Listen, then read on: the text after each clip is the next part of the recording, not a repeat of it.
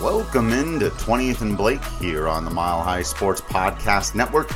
I am your host, Drew Rice-Kriesman, and as always, I am excited to be talking Colorado Rockies baseball with you here on the show, though actually, a little bit of a fib there.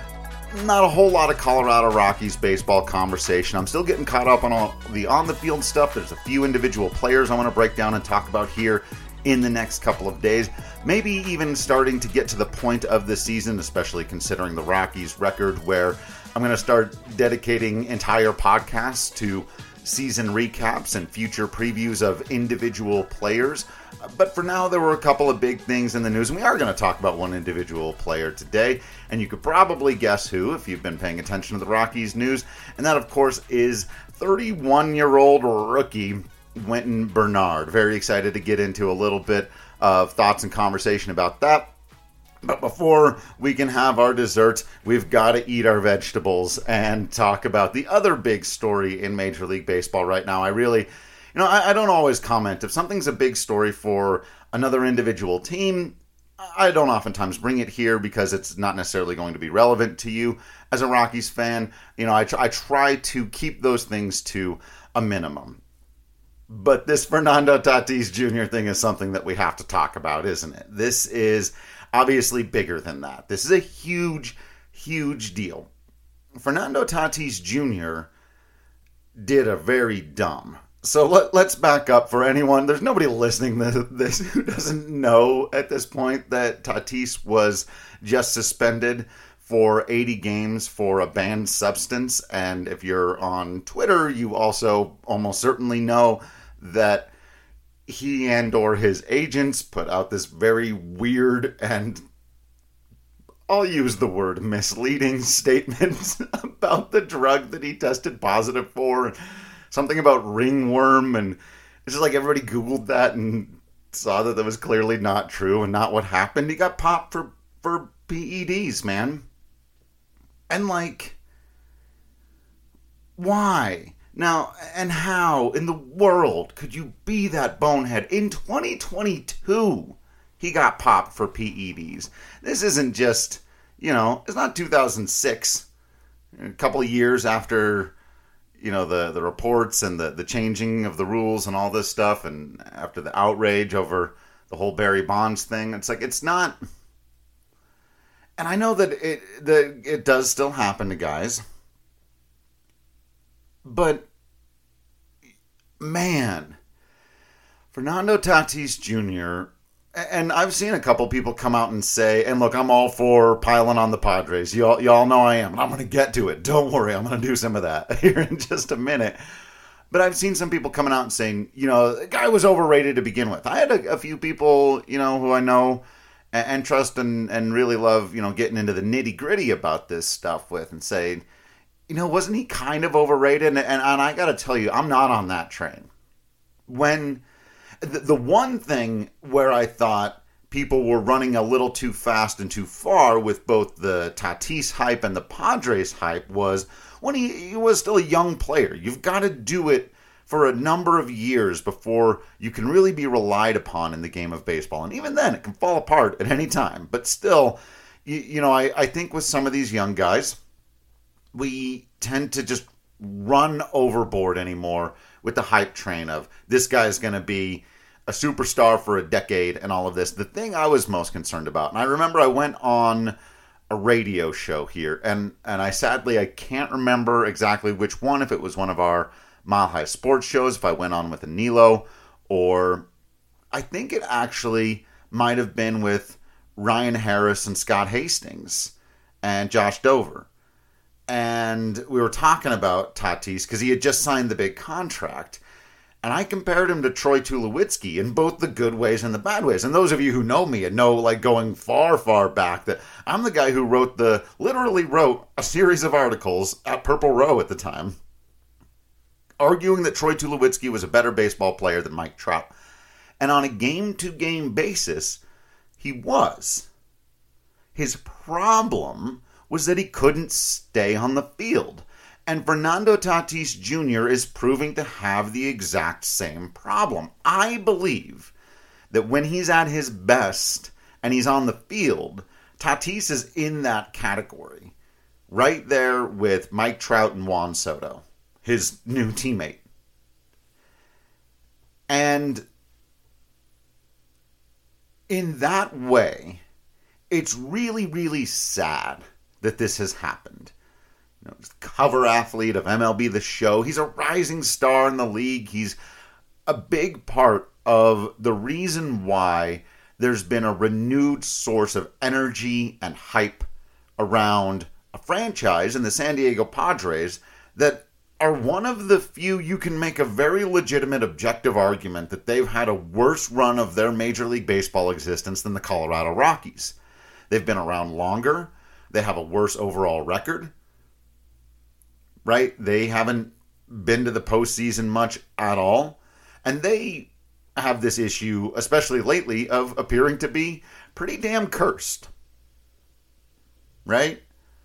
Like, even just going back a few years, 17 and 18, obviously the Rockies are better than the Padres those years. The Rockies are going to the postseason. The Padres weren't really relevant. 19, the Padres were supposed to start to become relevant. They had brought in Manny Machado, all this other stuff. That was the first big moves. Okay, these guys are really taking it seriously. They were starting to spend all that money. 2019, they finished worse than the Rockies, who had obviously a very, very disappointing year. But Padres keep doing all their things. They have that weird 2020 year. Everybody had a weird 2020 year, but they did make the postseason. Got their butts handed to them by the Dodgers right away, but short season, all that stuff, plenty of reason to feel the momentum. Bunch of additions that offseason. And that was another thing. And now that's the offseason where I get to go back. And look, I can't claim an I told you so on an 80-game PED suspension. There's no way I could have seen coming. I was more concerned about his health, but the general principle of let's let him play. And look, I cross-apply this to everything. We have to project into the future to some extent. We've got to think, of course, about, what the team's going to look like next year and all that stuff. But some of these analysts and some of the conversation when we start talking 2, 3, 4 years down the line, and when in the off season between the weird-ass 2020 year and 2021, the Padres had become... They really already were the talk of the town, of Major League Baseball town, but they've, since that moment, been the darlings of baseball media, of the baseball hype train, right? They've won every offseason and every trade deadline. Well, they didn't win last year's trade deadline. They kind of got brutalized because they had almost swung a big trade, and instead the Dodgers got the guys they wanted in Trey Turner, and then they also picked up Max Scherzer. So this year, I saw them declared in the local paper of record, the trade deadline champions. I mean, they keep getting stuff like that, right? They've been the off-season champions and the trade deadline champions and the free agency champions and all this stuff. But at some point, you got to win baseball games. Last year they missed the postseason altogether and finished only 4 or 5. I just wrote about it earlier. I can't remember. They were not statistically significantly better than the Colorado Rockies last year, despite all of this stuff. Now, this year, they're still in a healthy position to make the postseason, and I think they almost certainly still will. Got a pretty good ball club there. But there are clearly a lot of issues, and now a big, huge, gigantic one about whether or not... You see some of the comments from AJ Preller about trust and some of his teammates? Like, that. This is bad beyond just the 80 games that he's going to miss and the fact that he won't be eligible for the postseason. I think maybe next year's postseason. I got to double check the rules on that. Like, this is very, very bad. They may end up having to trade him if they feel like the trust is gone, the bonds there are gone. And that's not going to be easy for a guy that does have now 2 sort of off-the-field red marks. You worry about his health, because this all happened while he was recovering from injury. And then you worry about his decision-making process, because this was really super dumb. And so, to go back to that winter between 20 and 21, when a lot of people were telling me, this is one of the reasons why the Rockies absolutely have to do this full teardown and rebuild, because the Padres are going to be the class of the NL West along with the Dodgers for the next decade. Again, I couldn't have known this was coming. But I pump the brakes on stuff like that all the time because you don't know what can happen in the future. There are so many different possibilities. And until a team and or a player has really truly established themselves in Major League Baseball. This actually goes back to another conversation. It's going to seem incongruous for a second, but stick with me here. I promise I'm going to connect all these dots. But remember back in 17 and 18 when all we were arguing about was who was going to bat leadoff and who was an ace? Remember that? An ace. What is an ace? Who is an ace? And we were asking Bud Black about this all the time, and he would say, actually, I don't think the Rockies do have an ace. For some people, it's just your best starting pitcher, right? So every team has an ace. But to him, an ace is a guy who has proven for really at least 4 years that he's going to be at or near the top of the league in just about every category. He's going to have a stupendous ERA, all the, some good strikeout numbers, low walks, all that stuff, year after year after year. Clayton Kershaw, Justin Verlander, Jacob deGrom when he's healthy, though that's another interesting when he's healthy conversation. And for me, I think that basically just applies across baseball.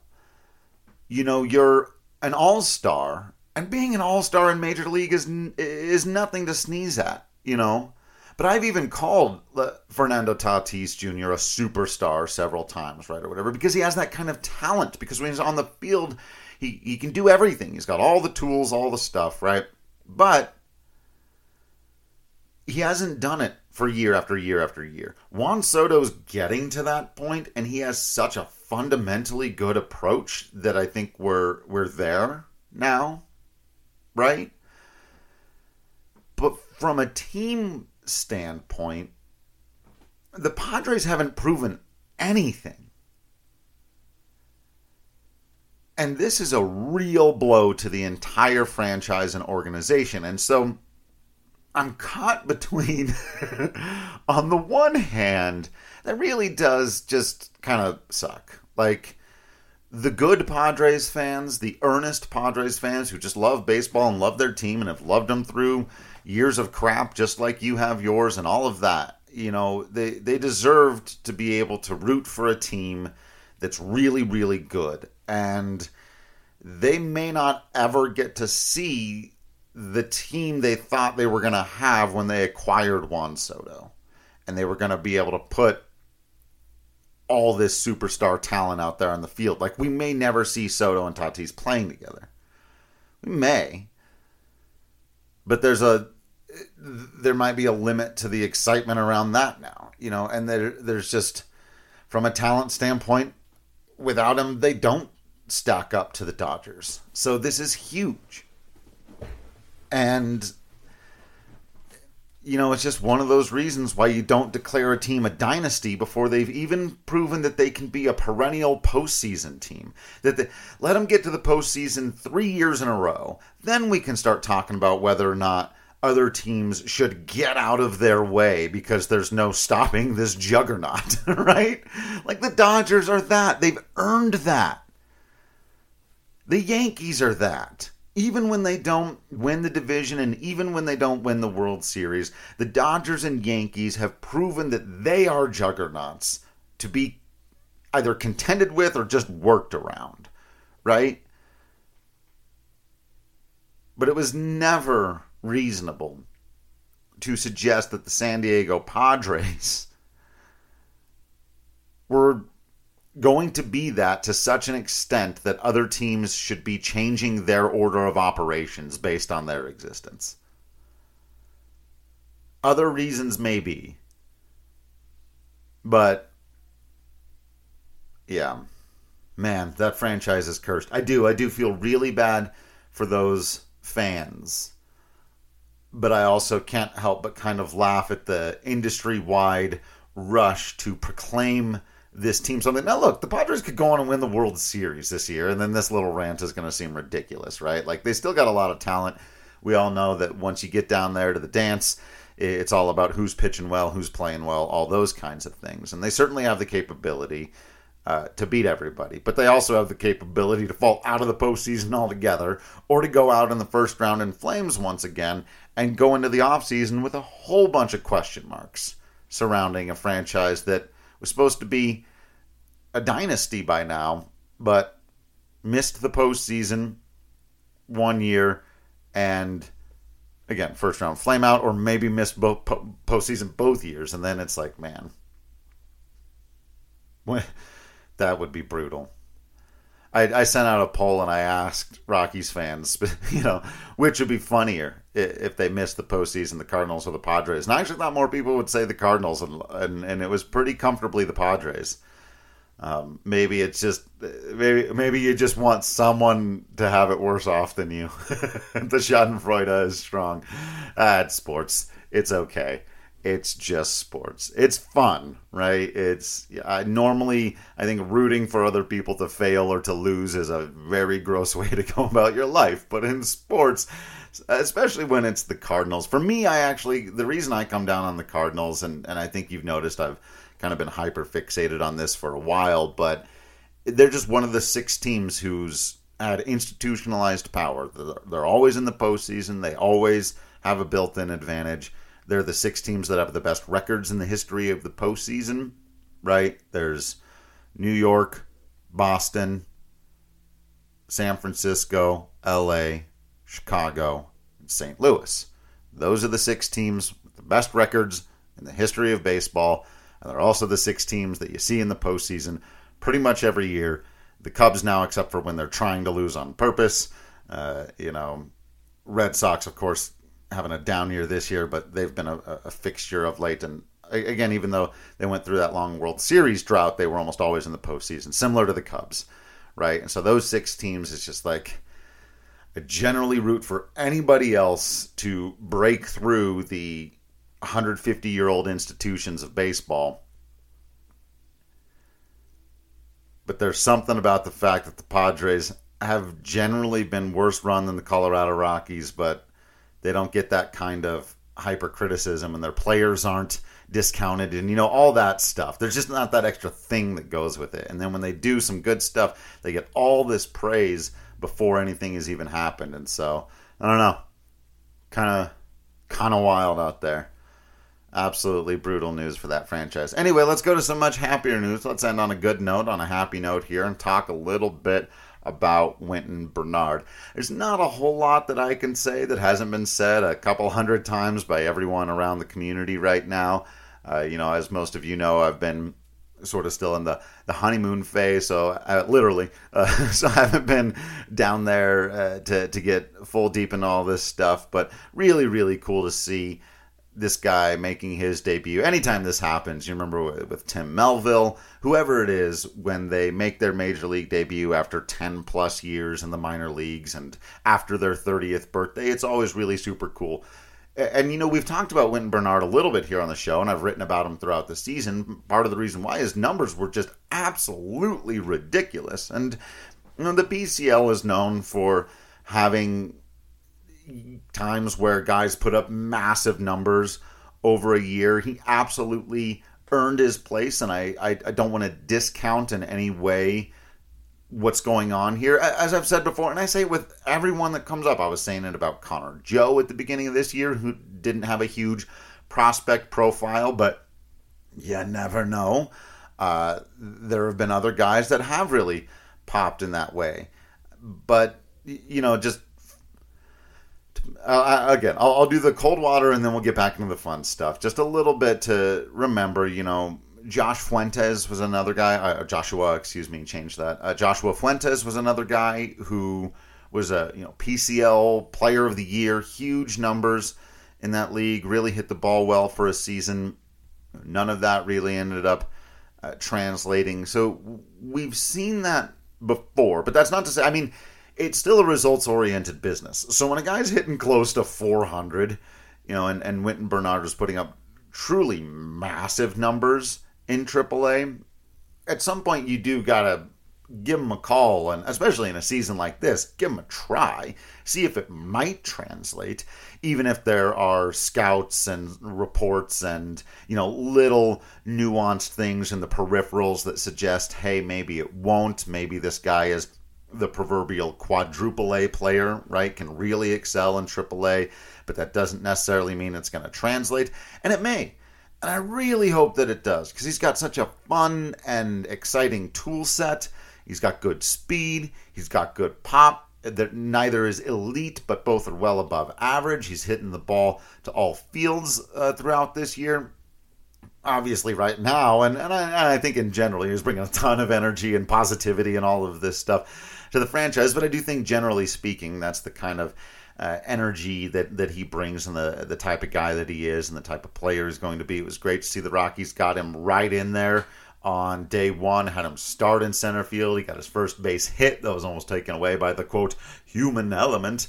Good thing we've got the technology to get that right. He got to score his first run as a part of his first rally, which ended up being essentially the game-winning rally. So just a really, really cool day. Really great way to make your Major League Baseball debut. And a player to watch out for, like all these guys are. Just because there are certain things that you might want to look at and say, hey, just because he was hitting 400 in AAA doesn't mean he's going to come up here and be some superstar player. And those wouldn't be fair expectations for him either. This is the let's see what he can do stage. Let's find out. Let's all find out together. Because some guys do pop. Some guys do become a thing, as I put it, earlier in the year about Jose Urena. And sometimes being a thing means, hey, we can rely on you to be a fourth or fifth rotation starter. Hey, you play some good defense out there in center field, and you're making enough contact, doing enough good on-base stuff that we feel good, even if you're going to be in the bottom part of the lineup, right? Now, could go bigger, grander, greater than that, and it would be really neat to see.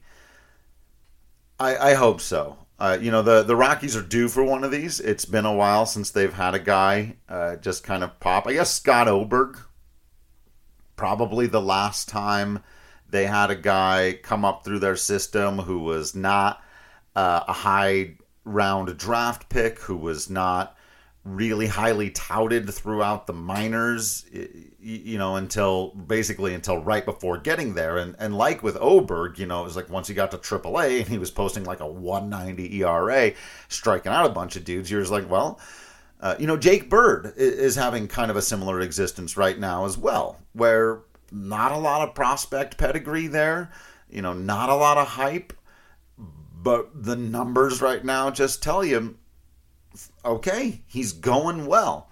And that does just bring us back to the earlier conversation, right? About, okay, going well for how long? That is the trick of Major League Baseball. For an individual, for a team, you can have a great game. You can have a great week. You can have a great month. And that not really amount to much. You can have a great 2 months. You can even have, especially as an individual or as a team, I mean, think about your Rockies. You can have 2 great seasons or really good seasons. And then it all falls apart. Happens to individuals. My go-to example has been Tim Lincecum. I feel like I need to update that one with a more modern player. It's sort of, I guess, actually, Cody Bellinger and Christian Yelich. Those guys were back-to-back MVPs just a couple of years ago. And now they've got some of the worst qualified hitting numbers in baseball. It's amazing how quickly this game can humble you. And how fast things can turn around. When people ask me, how does this team get back into postseason contention? I can't tell you exactly how, but then again, on the day they traded Troy Tulowitzki in 2015, I didn't see a path toward back-to-back postseasons 2 years later. And honestly, it didn't really come from the guys they got from Tulo, did it? And so, let's find out what happens with Wynton Bernard. Let's find out what happens with some of these other guys. Jake Bird, Elehuris Montero. How about the little stretch he's on? Brendan Rodgers, one of those guys a lot of people were out on earlier. Like, again, Brendan Rodgers is a great example of, just a world's difference of analysis right now from where we were a year and a half ago, where a lot of people thought this guy's never going to make it. After his first 150 at-bats in Major League Baseball, he's hitting like a $102, striking out 38% of the time. Just looked like he didn't belong in Major League Baseball. And a lot of people thought he didn't. But now it's clear he very much belongs in Major League Baseball, but he's still searching for that same thing we're talking about here, right? Okay, you've been able to string together some weeks. Those became a month. Then you went back down. Now you're stringing together some weeks in a month. Now his next thing is next year. How do you have a great year as opposed to several really good months, a couple of pretty frustrating ones? It's a long-term battle, is this game, right? And Wynton Bernard is just starting his, and the Rockies will continue theirs. So will the Padres, by the way. And we don't know what the 2024 season is going to look like right now. So as much as, again, yes, it's always important to think about the future and keep it in mind and project a little bit and think about the decisions that need to be made for 2, 3, 4 years down the line. I think we as media, and more broadly speaking as fans, need to just take all of that stuff with much bigger helpings of salt. I just think those conversations need to be toned down a great deal when we start saying, 3 years from now, this team that hasn't even gone to the postseason yet is still going to be a dynasty. I think we need to maybe pump the brakes on our crystal balls and think about, maybe entertaining other possibilities that could come up, since there's always other possibilities that can come up. I did not have, for this week, Fernando Tatis Jr. makes big, huge franchise-shifting dumb mistake, and 31-year-old rookie debuts and actually gets Colorado Rockies fans really excited for a day. It's a beautiful game. Beautiful world out there. It's wild. So thank you all for listening into this episode of 20th and Blake. Make sure you're checking out all the other podcasts here on the Mile High Podcast Network. Make sure you check out my appearance with Ryan Blackburn on Pickaxe and Roll recently. That was really fun. We did a little wide scope Rockies talk, kind of about their legacy in the local market, and then we did a whole bunch of movie talk, talking about the best trilogies of all time and a bunch of nerdy stuff, and that was a whole lot of fun. So if you're interested in that, check that out. Make sure you're subscribed to that podcast on all your podcast apps and all that stuff, checking out all the written content at milehighsports.com, and other than that, just continuing to be absolutely awesome out there. You know that I will continue to be absolutely Drew Creasman in here, and until next time, I will see you at the ballpark.